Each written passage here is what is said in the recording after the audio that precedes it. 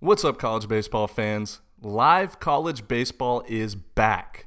Flow Sports is your home for live and on-demand coverage of the biggest tournaments of the year, including the State Farm College Baseball Showdown, the Round Rock Classic, the Frisco Classic, and the Sanderson Ford Classic, and so much more.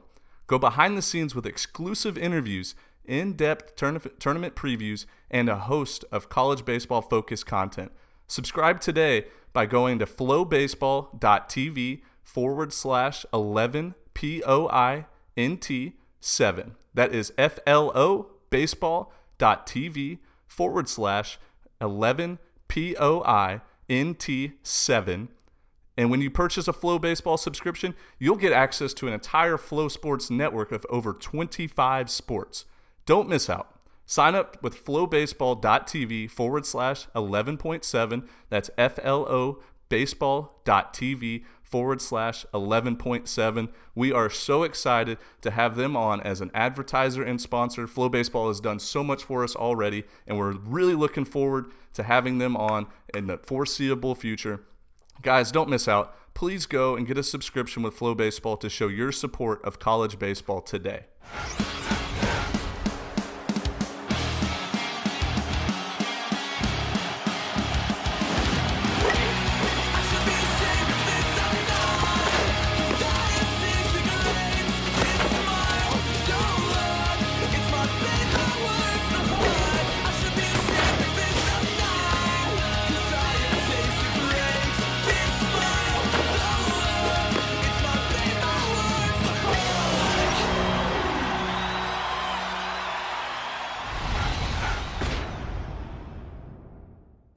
What's up, college baseball fans? We have on a very special guest, a former teammate of both mine and Dimitri's, who's been super successful in the real world after leaving college baseball. This interview is going to be something just we've never done before, but I'm excited for, and I know you guys are going to love it. We welcome on Jose Hernandez, also known as the Millennial Money Mentor.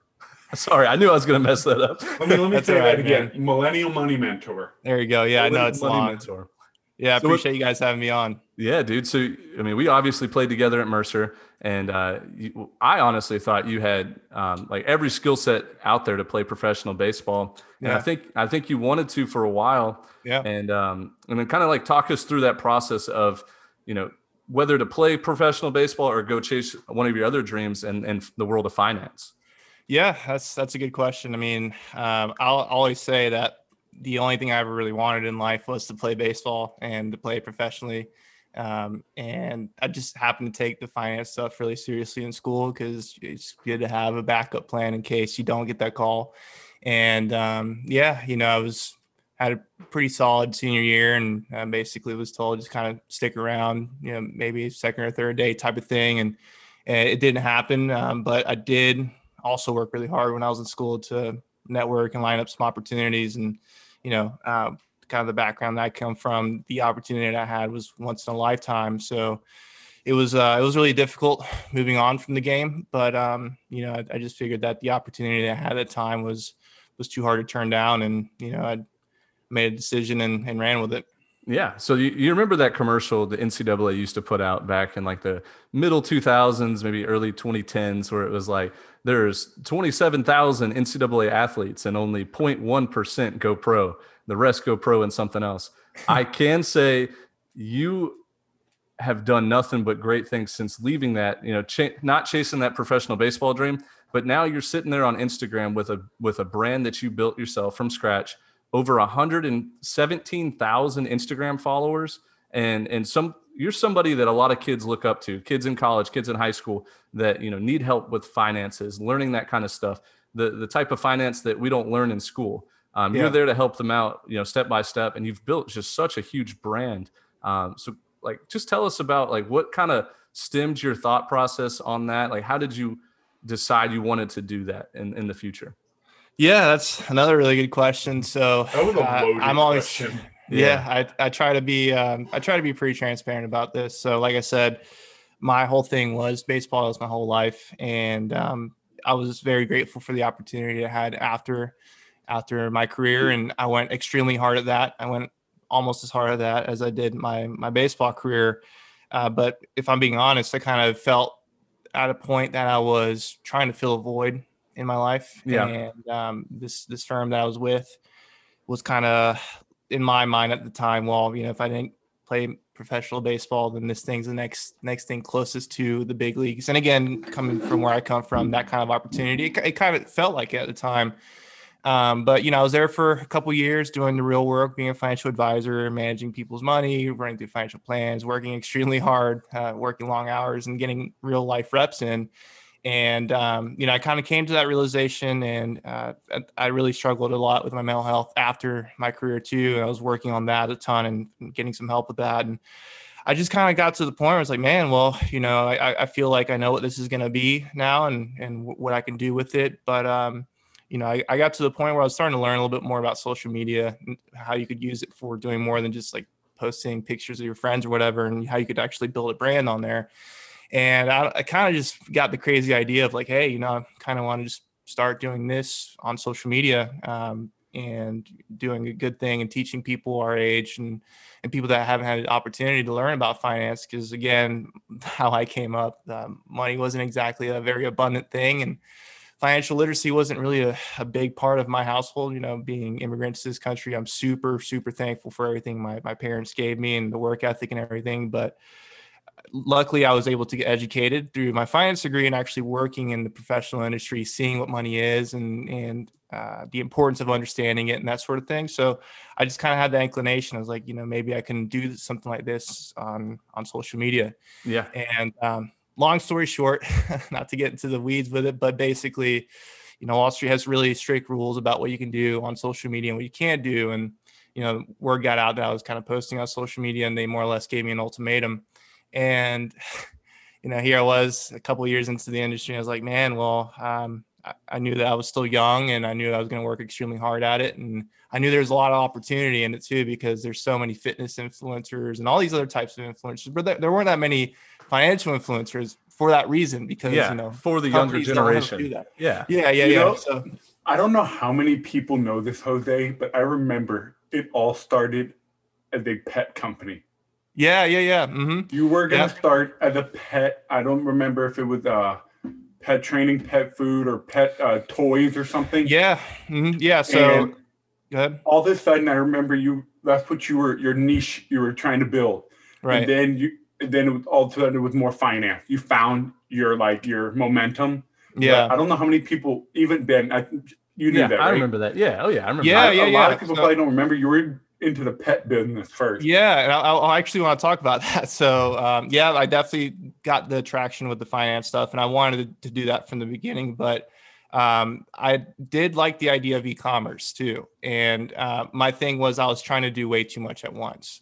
So that's why I decided to axe that for the time being and focused on the social media, and actually was able to revisit. Do you still want to go back maybe? Yeah, well, maybe, but I do have an e-commerce brand now. I actually have an Amazon business, and I basically was able to scratch that itch of having the e-commerce, because it's the whole, passive income system working that you don't have to actively make the money for, or work for the money, that is. So that was the idea behind that. But yeah, I had to just axe it. And that's a good life and business lesson, is you got to really try to stick to one thing.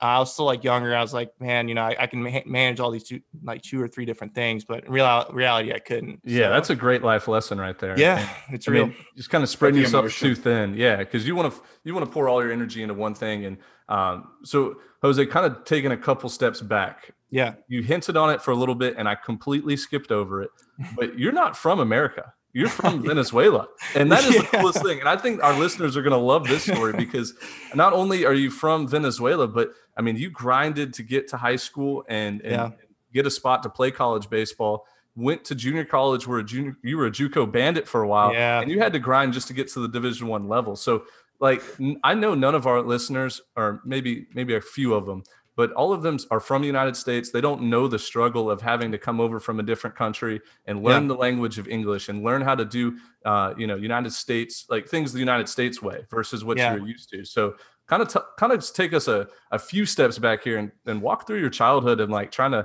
describe your baseball life with your social life coming over. Yeah, man. Again, I always try to give credit to my parents for giving me everything that they could. They worked extremely hard, and that's why I always talk about how I got my work ethic, because I was just seeing that we had to be that way just to kind of survive. And I know that you don't have to be an immigrant to understand where I'm coming from with that, but it just happens to be part of the experience. And, because we didn't really have an abundance in resources, I had to do some things that a lot of kids my age didn't. Like you used to work at McDonald's before and after high school baseball games. Yep. Yeah. No, I remember you showed funny, me a picture of you in baseball pants with a McDonald's polo on, working the back. Like, that's something that I know. Like, I know nobody else out of all my baseball connections, nobody else has done what you did to get to where you're at. Yeah, that's very true. I would keep my my McDonald's work uniform in my car, and I would try to get some hours like after fall games, after varsity baseball games, just go out and get a couple of hours, because I had to pay for my own travel baseball stuff. I had to pay for my car, gas, all that sort of thing. Yeah. So yeah, I mean, I had to grow up a little bit quick, and having to do those things, they built some character early. And people ask me, have you always been like this? I'm like, yeah, I just kind of always had to be this way, because that's just how we grew up. And to the cultural side of thing, I mean, that's definitely where the baseball comes from. Venezuela is known for their baseball players and the huge representation in the MLB and our culture and everything. So some of the best Major League Baseball players are from Venezuela. Yeah, a lot of good ones. It's not a coincidence, man. They love their baseball down there. Did you play ball growing up in Venezuela? Because I don't remember how old you were. Yeah, so I came to the States when I was young. I was like 4 or 5. We actually went to Puerto Rico first, and then to the U.S. So I didn't spend too much time in Venezuela because things were just starting to get bad. Did your parents install baseball in you, or did you just kind of see it? Yeah, I mean, there was some of that, if I'm being honest. Me and Ben joke about this sometimes. Again, love my dad to death, but the whole, overbearing Latin dad when it comes to baseball, I'm sure people will appreciate that. But so yeah, he would scream at you when you didn't hit a home run every game and all that stuff. Yeah, that sort of thing. And he took it hard when my career ended. He took it very hard. But I remember. Yeah, Mercer, I remember we were talking one day, and you were just talking. I was just so curious why you were staying up so late all the time with all this schoolwork and all your baseball. You took it so seriously, and I'm sitting over here complaining about how the cat food sucks, or like why do we have to eat this stuff, or like, oh, we got to get up and pull it. Like, I just complained about so many little things, and you told me, and I still will never forget it. You told me, like, it means more to me. I do this for my parents, and you just have this fire. You said it just lights a fire in me. It just means so much to me, every little thing I do. And I was just sitting there, like, and I went back to get another guy on the team in BP, and I was just standing there, like, thinking about all the things that I complained about, which are so little and irrelevant to the big picture.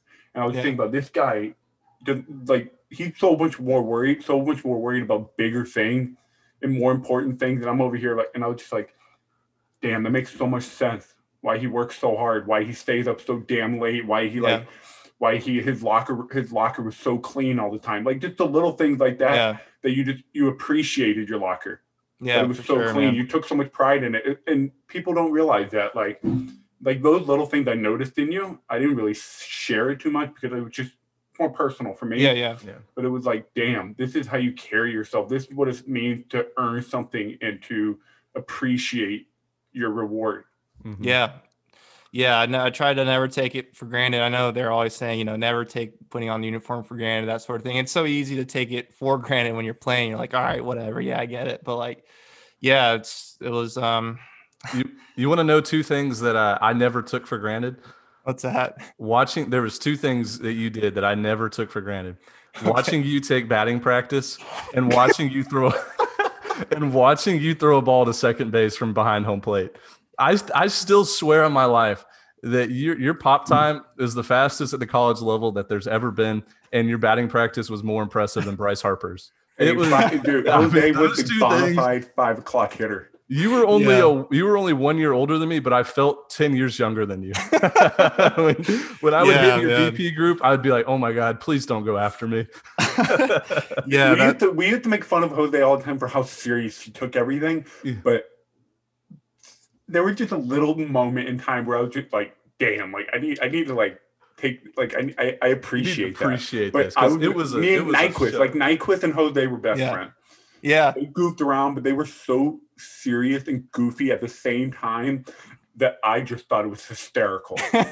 Like listening, Ben, I can't explain to you some of the conversation he had with Nyquist and some other teammates. You're just sitting there like, dude, like that's not me. Like I have no business being a part of this conversation. but now you looking back on everything, you understand why. Yeah. Like in terms of your baseball, like baseball wasn't just wasn't for you at the end of the day, for professionally or whatever. Yeah. But it built you to your social media. You were not okay with just being average. Yeah.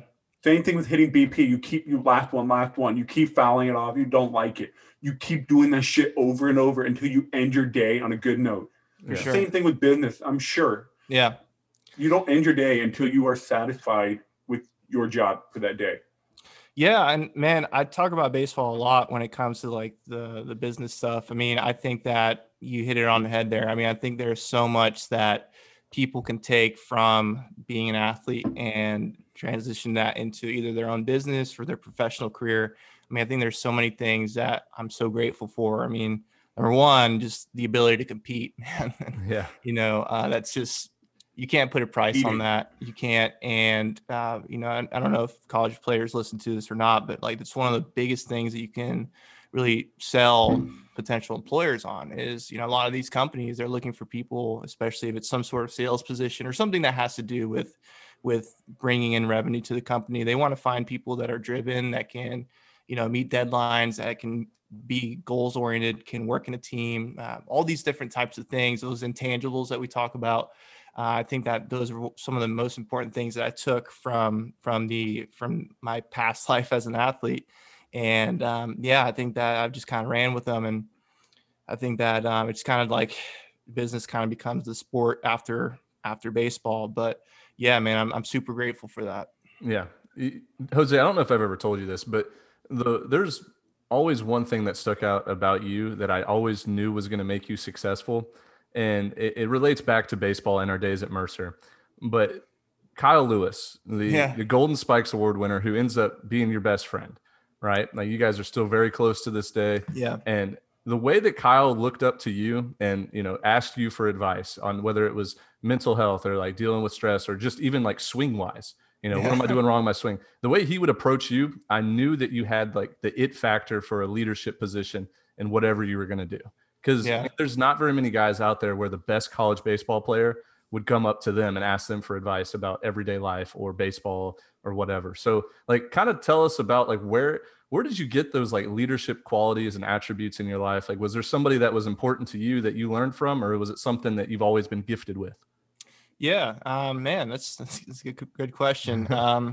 I mean, I think my dad always growing up would tell me about, you know, you got to work to be a leader in life and just have good qualities. And I think also part of it, maybe my position as a catcher, and as a catcher, you're field general, they call it. You're in charge of being vocal and communicating with the pitcher and the infield, and just being on baseball teams my whole life, just growing up. I think that all those kind of different things from my upbringing and some of the values that my dad tried to instill in me and my position and being on good teams too. I mean, I think I was really lucky to be on good teams. My junior college, we won our conference both years. And then Mercer, we had conference championships each year. So I was lucky enough to be on a championship caliber type of team. So I think all those different types of experiences really kind of shaped that. But yeah, I think that's something that I also was able to transition into like the business and real life world is some leadership qualities, because that's really important. Yeah, no doubt. And kind of just like wrap up this interview, I want to do one last little thing before we let you go. I want you to tell us your favorite. I want you to tell us your favorite baseball story. It could be whether you were 8 years old or 22 years old, because there's nothing that makes me happier than whenever I get texts from you or phone calls from you, and you're like, "Bro, do you remember when this, and this happened, or one time this happened?" And we're always goofing around, just talking baseball between us. And you have so many just hilarious baseball stories. Was there any of them that just kind of stick out in your mind that, like, whether it was junior college or 10 years old, that just you have to get off your chest to our listeners? Yeah. So, I mean, I have a lot of good memories as a baseball player, but I just want people, I always try to let people know, try to let them understand how much of a grind junior college baseball is in the state of Florida. And, man, we played for a pretty tough coach. I mean, like, if you've watched like Last Chance U for, the football, it was kind of like that. Right. Coach Jones is thankful for him, but man, those 2 years were just like a massive mental toughness test. So that's probably why I was kind of the way I was at Mercer too. Some of that was still in there, but yeah, I always kind of like to talk about how much of a grind junior college was. And I really remember one time my sophomore year, it was the fall, and it was just kind of weird. We were playing like against I forgot where it was, like Sanford or something, down in kind of close to Orlando. It was a really hot day. It was like 95 in like August in Florida. It was super hot. And we were just dragging the whole game. And it was kind of just like, it wasn't like a super sloppy game, but it was slow. I think we lost like 1-0. And I remember our coach kind of like after the game, we're walking down to the outfield, right field, because, he's going to talk to us. And he goes, "Keep walking." I was like, okay. And he's like, "Keep walking." And, we go down to almost like the right field foul pole, and, we're all on our knees talking to us. And he takes out this little notebook about all the mistakes that we made and goes over them. It was pretty calm. I mean, he was mad, but he wasn't like yelling. And I remember he like stops talking, and he's like, "So I'm just going to tell you guys right now, this is the last time this is ever going to happen. Everybody on the line." So we go to the foul pole, and he makes us sprint from the foul pole to the other foul pole and back on a timer. And this is after, we just played 9 innings. And again, it was like super hot. I don't know how many we ran, but we ran a ton. And the only reason why we stopped is because the best player on the team, he got picked up by the Diamondbacks, but he was about to fall out. Like his leg like locked up on him, and he could not get up. Yeah. So I remember we, packed it up and got on the bus, and I was like just so dazed. And I remember I put my head down, and I literally like woke up. It was like a 2-hour bus ride, and we were back in Palatka where St. John's River was. So that really, really sucked. I was like, man, this is the worst day I've ever had on a baseball field. But that's not the end of the story. So the next day we played, it was like 12 or 13 innings intra squad. And we had to do these things as punishment. They're called 77s. So you would start at home plate, you would like sprint to the right field foul pole pretty close to the fence, and then you'd cut and sprint all the way across, and then sprint down to home plate. You had to do that within 77 seconds. I wasn't a fast guy. I was running hard, and I would make it like 75 seconds every time. We're running really hard. So every time there was like a little mistake, like a pitcher didn't back up first base, or someone made an error, or someone didn't communicate, or something like that, he would stop the inter squad, and we would all be on home plate, and we'd be on the clock. We ran about like 9 of those, and we played 13 innings. And I remember I got back to my apartment that night, and my body was just shot. No, so before that, we went to Beef O'Brady's after. Yeah, so this is crazy. So we eat. We're just talking about, man, these last 2 days have sucked. Like, I hope this isn't the rest of the fall or spring or whatever. And I get to the car, and dude, my legs lock up. I couldn't even I couldn't sit down. My legs were like cramping. And I remember calling my teammate. I was like, "Josh, bro, I cannot drive right now." He's like, "What's going on? Were you drinking?" I was like, "No, dude, I cannot move my legs, bro. I might need you to come pick me up." He's like, "What, man?" I was like, "Yeah, hold on. Let me just give me a couple minutes. I'm going to see if I can stretch it out and whatever." I was eventually able to get in the car. I drove home. And then that night, I swear to God, this is the first and probably only time in my life where I wondered if baseball was really something that I wanted to do. I remember my entire body, bro, at the same time cramped. Oh my God. I couldn't move. It almost felt like I was like dying. I don't know how else to put it. I really don't know how else to put it. And it's funny because in junior college too, we one year I had the room, and then my sophomore year I decided to spend a little bit less, and we kind of did this like set up in the living room where we just had like a curtain. A curtain. And I slept like on this like futon thing, which was terrible for my back. But I did it my sophomore year because my boy Josh did it my freshman year, whatever. But I was laying on that. My entire body was cramping, and I'm pretty sure I was in tears. And that night again was the first time ever in my entire life, my entire baseball career was like, man, if Division I baseball is the same thing as this, like, I don't know if I want to do this. Like, I might just go to UCF. Holy shit, me too. I'll just go to UCF and like be a student. Like, I don't know. I'll figure it out. So that's not the best story or memory I have. It's probably one of the worst memories I have, but it's definitely so funny to look back. And college baseball ain't no joke, man, especially at the junior college level. No, especially in the state of Florida, because if you win Florida, you're going to the World Series. So it's super. There's like a bunch of people that failed out of Division I, or like, did you ever go to Grand Junction? No, I didn't. No, we won our conference, but we couldn't get past the state. Yeah. Well, cool, man. Well, Jose, man, this has been a pleasure, and it's been a while. Like, we've been wanting to get you on for like 2 years now, just because of like how big of an impact you had on our lives and like how successful you are now. But I want all of the listeners to go follow you on Instagram. He's got 117,000 followers for a reason. He puts out daily content that is unbelievable for any kind of finance needs. And I learned so much from him too. Yeah. And he's funny. He comes up with his own memes that kind of explain things that are hilarious. So his Instagram name is just The Millennial Money Mentor, all one word. And then he also has a Twitter account at Jose_TMMM, like as in Mary. So 3 M's in a row.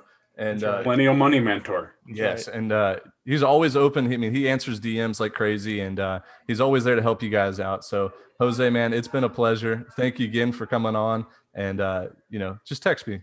We'll talk some baseball. Got you, man. Well, hey, Jose, really appreciate it, man. Yeah, appreciate it. Proud of you guys, man. Yes, sir. Appreciate it. Bye.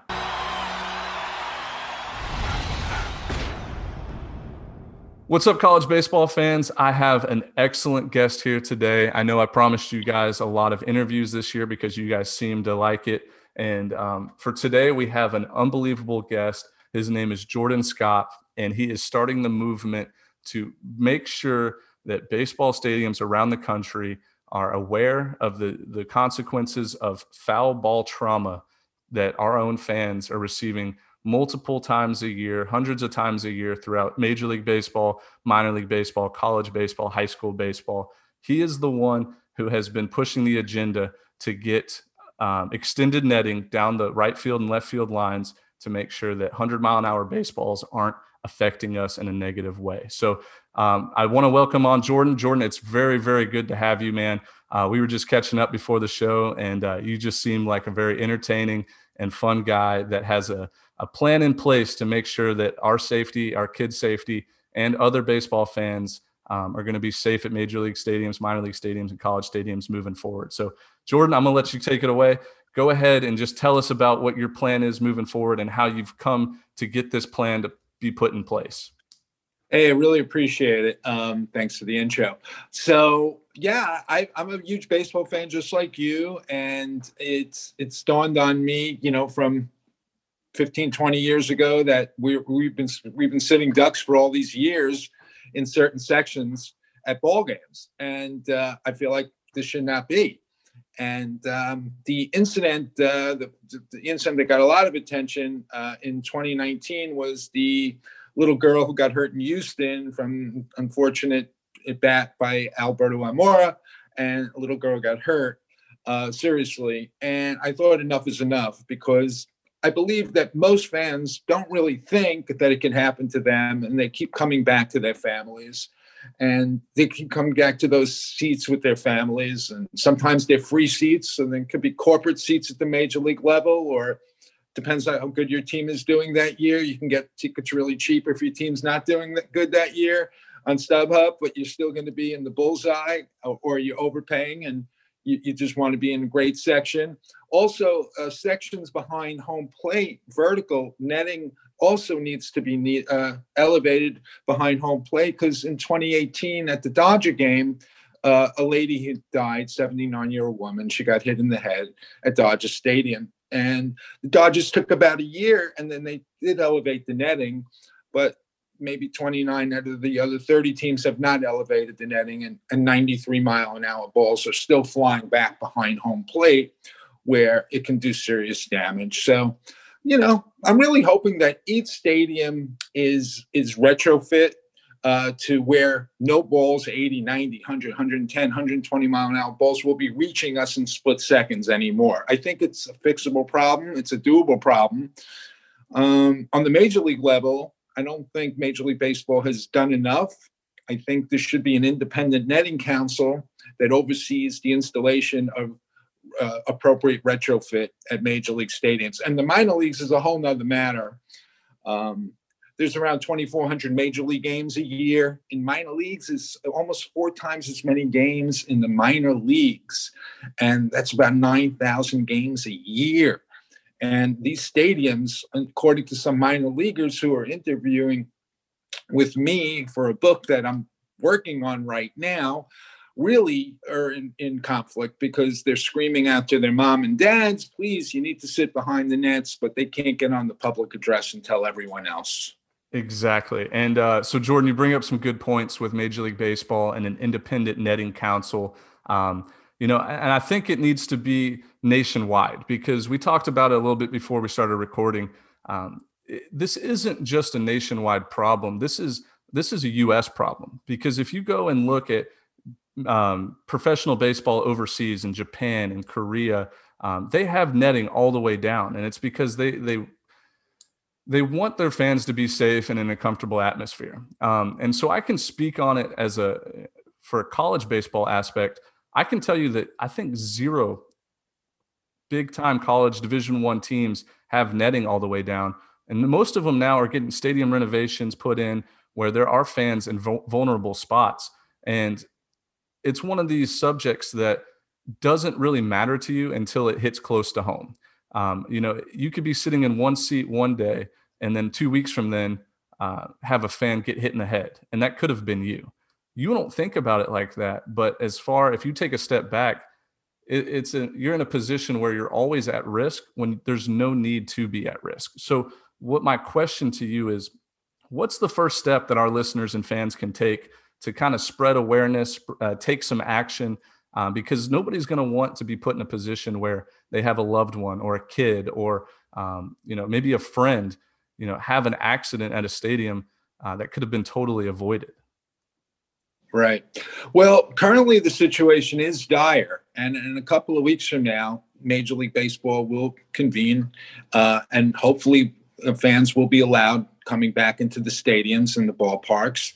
But due to the current state of the ballparks, a year ago at this time, I had called all of the home teams that host games in Florida and Arizona in the Cactus and the Grapefruit League. That's where the major league teams have their spring training games, and people pay and they come to the games. And 16 out of the 30 home teams did not have netting beyond the end of the dugout, did not have extended netting past the dugout. And people are getting maimed regularly past the end of the dugout. And that tells me no way that the commissioner of baseball, Manfred, and all the teams are sincere about getting it done. He had said in December of 2019, he implied that most of the major league stadiums, when games would resume in April, when opening day would be, that most stadiums would have significant change, but he wasn't specific. But clearly, 3 months later, in spring training, 16 out of 30 teams did not have extended netting beyond the end of the dugout. And those little ballparks are similar to minor league ballparks. And from what I understand from some of the minor leaguers I've talked to, conditions are pretty bad there as well. Yeah, no, exactly. And so the biggest debate that comes up whenever I talk to friends or family about, extended netting, because I know back in 2019 when most major league stadiums extended it, people were either, on one side of the fence or the other. Either, this is great for the game of baseball. Now I can bring my kids to a lower section. We don't have to sit 200 feet away. But then you have I want to say like baseball traditionalists or purists that are saying, no, we won't be able to see the game any better. Like, that's not baseball. That's like the biggest debate is just that phrase. It's not baseball. We want to be up close in the action. Well, how do you kind of go back at somebody who says, no, I don't think that's good. I'll never go to a game again if they extend the netting. I won't be able to see. I won't be able to focus. How do you like debate with somebody over that? Is there like maybe a phrase that you say, or is there a fact that you bring up that can maybe kind of shut them up for now? Well, I do go back to 1970, and that's quite a long time ago. A 14-year-old young man, Alan Fish, unfortunately died at the Dodger game by getting hit with a ball. And I felt like that was the time that Major League Baseball certainly should have brought in their season ticket holders and said to them, hey, guys, we have to put up the nets. I said, we think that the nets need to be up because it's your safety that's really at risk here. And I believe that if that was the case, if baseball was transparent with the fans, because they know the data and they know it's not a matter of if, but they know it's when. But 90% of the folks that sit in those seats really don't think that's the case. When you've had that experience, which I had one of those experiences during a playoff game where I overpaid to sit in a great seat, and that's when there was no netting above the dugout. It was actually Game 6, Mets Cardinals in 2006. Mets had won the game, forcing a Game 7, which they lost, but good old try. I was sitting next to celebrities, but I was nervous as can be. I never sat in those type of seats, and I knew the reality of balls being, deflected this way or that way, and they come at you in a split second. So it's very hard to relax when you're exposed to that possibility. But clearly MLB had their opportunity when that had occurred to be transparent with the fans. They haven't. I'm not too kind to Major League Baseball in some of my writings, comparing them to other organizations, because I believe they're dishonest by not telling us it's not a matter of if, but when. And they owe that all the baseball fans, certainly 50 years ago going forward. And I believe if they just said to the fans then or now, better late than never, guys, we need to bring you in. We need to talk to you. It's a matter of reality. People will be maimed. It's just a matter of reality, and we can't have that anymore. Kids should never be allowed in these sections anymore. And if there was any government agency that really knew this for half a century, they would have stepped in. And they would have said, no kids allowed, period. You want to sit there, you're a daredevil, you're an adult, you want to sign a waiver, that's your call, but you're not bringing your kid. Sorry, exactly. You can't bring your kid. So I believe people are going to have their moments of, oh my goodness, I came to this stadium and ballpark twice a year with my families, and we were basically sitting ducks the whole time, and we really didn't have that idea. Yeah, how do you feel now? Exactly. I feel pissed. Good. Well, that's it. And that's what I'm hoping to do. People will have that aha moment of like, oh, wow, this could have been us. Right. Exactly. And so kind of comparing it to other like major professional sports, you have the NBA. There's no netting because it's not needed. There's a field goal net in the NFL. But besides that, there's no netting because you're further off and there's, no at-risk balls being flying into the stands or players being flying in the stands. But if you compare it to a sport like hockey, or arena football, there's nets put up in place or screens or glass in hockey being put up in place because it is so unpredictable, right? So if you take the phrase unpredictability, that is the game of baseball. As someone who played and who hit a lot of hard foul balls because I was either very late on the pitch or very early on the pitch, you hit some screaming line drives unintentionally straight at the fans. And there were multiple times during my at-bats or my teammates' at-bats where you were just inches away from hitting somebody and really damaging their life. And so you kind of get the perspective of, well, I'd rather go to an NBA game where there's no nets, or, NFL doesn't have nets. Why are there nets here? I think the key phrase is unpredictability, because the game of baseball itself, you can never predict anything. Just millimeters away of, getting hit, damaging yourself. And then it kind of falls back on, okay, is it the player's fault? Is it the team's fault?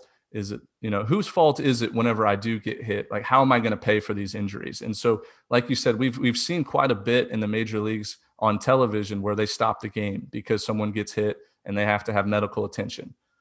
What is the step going forward to to get these things in place? Because that's my main concern right now. I do consider myself a baseball purist, but at the same time, safety for others is my bigger priority. So, where can people go to kind of take part in this movement, get some action going? I know your website is foulballsafetynow.com, where they can go and learn more about it and see what kind of plans you guys have in place there. I also saw a change.org petition being put in place where you sign and get some awareness going on.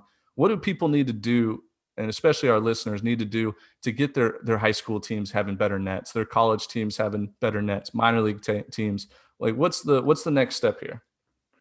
Well, sure. I mean, clearly the older generation needs to understand the high school player, the college player, 4,000 minor leaguers. They're in anguish. They know silently they're playing in a community that unfortunately will be part of maiming someone, and it's coming soon. It's just the way it is. Mm-hmm. And I don't believe that should be on the shoulders of any young person who's striving for bigger dreams and goals to possibly become a major leaguer. Why are we putting these folks in a position to be in anguish? It can't be a good feeling knowing that, oh my goodness, if I come to the game today, will I hurt someone, or will one of my teammates hurt someone, or the community at large somewhere today in the state or in the country? It's going to happen, and I'm part of this. What can we do about it? So that being said, I believe that the players that are currently playing have not been addressed properly from the generation that came before, whether it be the players union for the major leagues. Certainly these folks at this time now are making all very good livings. They're not looking out for their non-unionized 4,000 minor leaguers who most will not make the pros. But hey, these guys, what are they going to do? They're going to tell mom and dad, but they can't get on the public address and tell everybody else. They just can't do that. And who's asking them to do that? Why aren't the players union guys like Tony Clark, who runs the players union, former player, former minor leaguer, former professional player, did a tour of duty with the Mets, and I think with the Yankees. I think was mainly a Tiger. And where are these guys looking out for the young people that are probably in turmoil? And they know now more than ever that the scrapbook is so big and wide of all these injuries. Yeah, people are documenting these injuries on the major league level. I have at least 39 children, 39 kids from 2008 to 2019, mostly head injuries that were struck. And most of them are recorded at major league games. But since there's almost 4 times as many more minor league games, I believe that there's a lot more data out there that we're discovering. And what I've been doing is I've been conducting these press conferences, and recently had one in Japan and the most recent one in Korea. And we had some articles, which was very helpful. And I have a chorus of people that have been coming on the show, including Erwin Goldblum, who's the widower of Mrs. Goldblum, and his wife died at the Dodger game. And this was in the low section behind home plate. So major league level, minor league level, you're telling me a lot. On the college level is problems. We need to have retrofit. The fans will adjust to the nets. And really, we don't have a choice. When they told us years ago, oh, we have to have seatbelts in the back seats of the car, you know what? That's what they did. You know, you don't have a choice. We're not allowed to roll around the car anymore, but we adjusted. And today with modern netting, I mean, most people are saying it's no big deal. On my website, I say 78% fans agree with netting, but I also put right below it, 100% would agree with netting if they really knew the realities. Yes. That it's so often, and they would probably be, well, is the netting in 21st century the latest, high-tech netting for? Yes, it is. So it's even better than it was 50 years ago. So everyone adjusts. So that's been, when you hear people don't like netting, it's I think perpetuated from the management of the teams or the organizations that say we don't want netting. They're telling us we don't want any. How about educating us? Bring us in. Bring in the dedicated season ticket holders. Should have been done a half a century ago, but better late than never. And let's just get this done. We'll all be happy. But the bottom line is no kids should be allowed going to Arizona or Florida next week if those stadiums, in the next few weeks, if those stadiums aren't retrofit, where those 80, 90, 100, 110 mile an hour balls won't be reaching them in a split second. You can't have so. Exactly. No, and I like the point you brought up of, 78% agree there needs to be more netting, but 100% would agree if something happened to them or happened to someone they cared about. It's one of those things where you bring up the seatbelt analogy where, at the time people were like, it's never been a thing. Like, we don't need it to be a thing. And then boom, more and more wrecks would happen because cars are going faster. There's more roads now. So back whenever they put seatbelts in, at the time it wasn't a problem because nobody had the idea or the vision that it was a problem. It was kind of just accepted. Well, right now in baseball, we kind of are in that same place of it's accepted. You're going to sit, in second row down section 113. You're going to be 20 feet from the on deck circle, but there's no netting there to protect you. Well, like what is the issue? The issue is that these things happen in a split second. It's so unpredictable, and it's really just a debate versus like tradition and pleasure versus like science and facts. And when you have all these cases now of people having head injuries or broken arms, broken legs, it's starting to become a problem now where it needs to be addressed. It needs to be action taken forth because pleasure and tradition can always be changed. It can always be rewritten. The tradition that I want to avoid is the tradition of injuries at major league games or at baseball games in general. That needs to be taken out. It's such an easy fix. And it's really just the debate now of we don't want it. Well, okay, why don't you want it? And they can't give you a good answer there. So let me go ahead and just plug your Twitter now. You guys can reach Jordan at his Twitter handle is at Skopp, Skopp Jordan. Tweet him your thoughts. Follow his page. He's always putting out great content and coming up with new research, new facts, new articles about how things can be taken place. I guarantee you not every listener has had something affected to them or had someone close affected to them, but those days could come. They could come. It could come to you. It could come to someone else you care about. Jordan, your website, foulballsafetynow.com. What can people do to reach you on that website, and what kind of action can they take here immediately? Sure. Hey, thank you, Ken. What I think is really important right now is anyone who's listening, please go to Foul Ball Safety Now, sign the petition. It's important to get people to sign the petition so I can prove that people are ready to put this on the desk of Commissioner Manfred. It's an easy fix. It's a few days to get stadiums retrofit. It's not a lot of money compared to what these teams produce every year. They produce $10 billion a year. They should be paying for all of their minor league affiliates and get it done. Don't put it on the minor league community to get it done. Get it done for your affiliate in the minor leagues. Some of the states are one state in particular, I think it was in Ohio, they're waiting for state money to pay for the netting. And it's like, why are they waiting for state money to pay for the netting? I said, the team, if it's an affiliate of a major league team, get it done. And why are we putting these kids in harm's way? And I do feel like it's a dark era. And I'm going to remind us all, it continues to be a dark era because this is going to continue. So I hope there's outrage and people get upset. Please sign the petition. And please share any thoughts that you can have on it and add to the conversation. And hopefully, we'll get this done. Maybe there'll be a press conference one of these days, hopefully very soon, that says either a government agency is coming in to do some forming a new committee, like an independent net. The teams that do it, they need to do it in conjunction with the Independent Netting Council. So it's not a baby step. The nets came 14 feet this way or 10 feet that way. It needs to be done the right way. So Exactly. that's what I want to say about that. No, exactly. And so, Jordan, I want to have you back on the show Sure. maybe towards the end of the season, and because that'll be the start of the Major League season. I want to be able to talk to you about, what kind of progress we've had since today on February 3rd until later in May, because I think it will pick up some steam.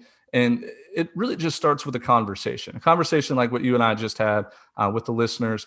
That's how this thing's going to snowball into a bigger thing, because it's so easy to fix. And it's so easy to fix that, it should have happened 30 years ago, like you said. But people are kind of avoiding it until something comes up. And what we don't want to happen is a big issue come up where, a young man or a young woman or just anybody in general loses a life or, gets blinded for life. We want to put this to an end. If there's anything that I can do to help you, because I'm definitely going to sign this petition here just in a second. I'm going to be able to spread this awareness, because I think it is important to the game that we preach safety. We get this movement done, because I think we're really just 2 or 3 steps away from getting some action put in place. So again, foulballsafetynow.com. You guys go check it out. Jordan, I do appreciate you, man. You're fun to talk to, and I like the vision that you have. So we're definitely going to be able to put some action into place, hopefully at the major league level, and let that trickle down to minor leagues, college, high school, all of that. So Jordan, man, it's been a pleasure. Thank you again. Let's keep in contact. And if you ever need anything from us at 11.7, we're here to help you out. Okay. I appreciate it. Thank you again. Yes, sir. Have a great rest of your day. Again, guys, I just want to remind you one more time that live college baseball is back, and Flow Baseball is your home for the biggest tournaments of the year. Get unprecedented access to live coverage of the State Farm College Baseball Showdown, Round Rock Classic, Frisco Classic, and the Sanderson Ford College Classic, and so much more. Subscribe today by going to flobaseball.tv/11POINT7. That's 11.7.